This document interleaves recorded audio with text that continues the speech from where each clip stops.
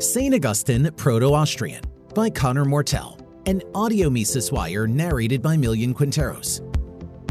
In a past Mises Wire article, I've written about how St. Thomas Aquinas' definition of hope correlates incredibly well with what Carl Menger would describe in his definition a good 6 centuries later.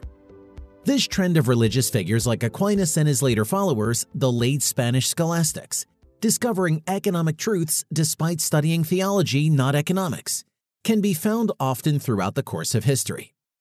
Tom Woods has explained this by stating, "One of the characteristic features of Catholic thought over the centuries has been its emphasis on reason.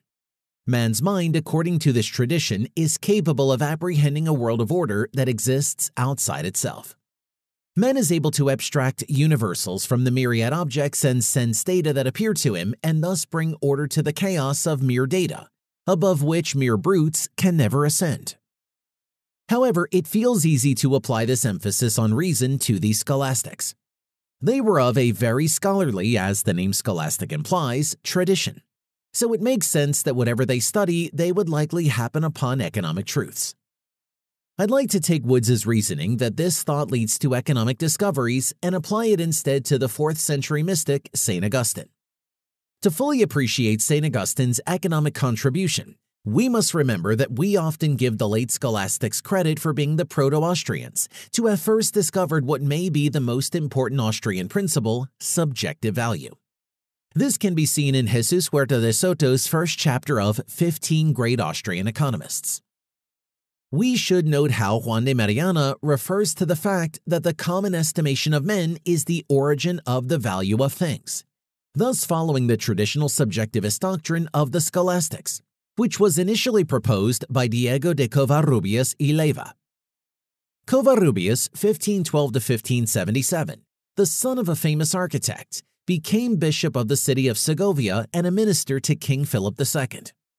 In 1554, he set forth better than anyone before the subjectivist theory of value, stating that the value of an article does not depend on its essential nature, but on the subjective estimation of men, even if that estimation is foolish, illustrating his thesis with the example that, in the Indies, wheat is dearer than in Spain because men esteem it more highly, though the nature of the wheat is the same in both places.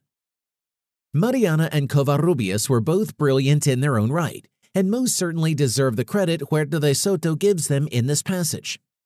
Covarrubias most certainly stated the concept of subjective value more explicitly than anyone before, and perhaps better than anyone before. However, the concept itself was far from new, even back in the 16th century.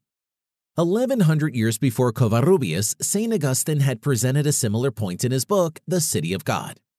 He presented a concept regarding the natural order of the universe in hierarchies. Among his hierarchies, he stated that living things are preferable to non-living things. However, this led him to a question. Who would not rather have bread in his house than mice, gold than fleas? St. Augustine properly noted that it would be absolutely ridiculous to make the claim that a man would desire a mouse over bread or fleas over gold, on the simple basis that fleas and mice are living and bread and gold are not. In an almost praxeological instinct, St. Augustine even went on to examine actual exchanges that were occurring in his day, in which non-living things were being traded for far more than many living things. To square this circle in his claim, St. Augustine further explains. Thus, the reason of one contemplating nature prompts very different judgments from those dictated by the necessity of the needy, or the desire of the voluptuous. For the former considers what value a thing in itself has in the scale of creation, while necessity considers how it meets its need. St. Augustine, one of the early church fathers long before the school of Salamanca was making its brilliant economic discoveries, was already discussing the subjective theory of value as he explained that there was a difference between value in the scale of creation and value as how something that meets a need.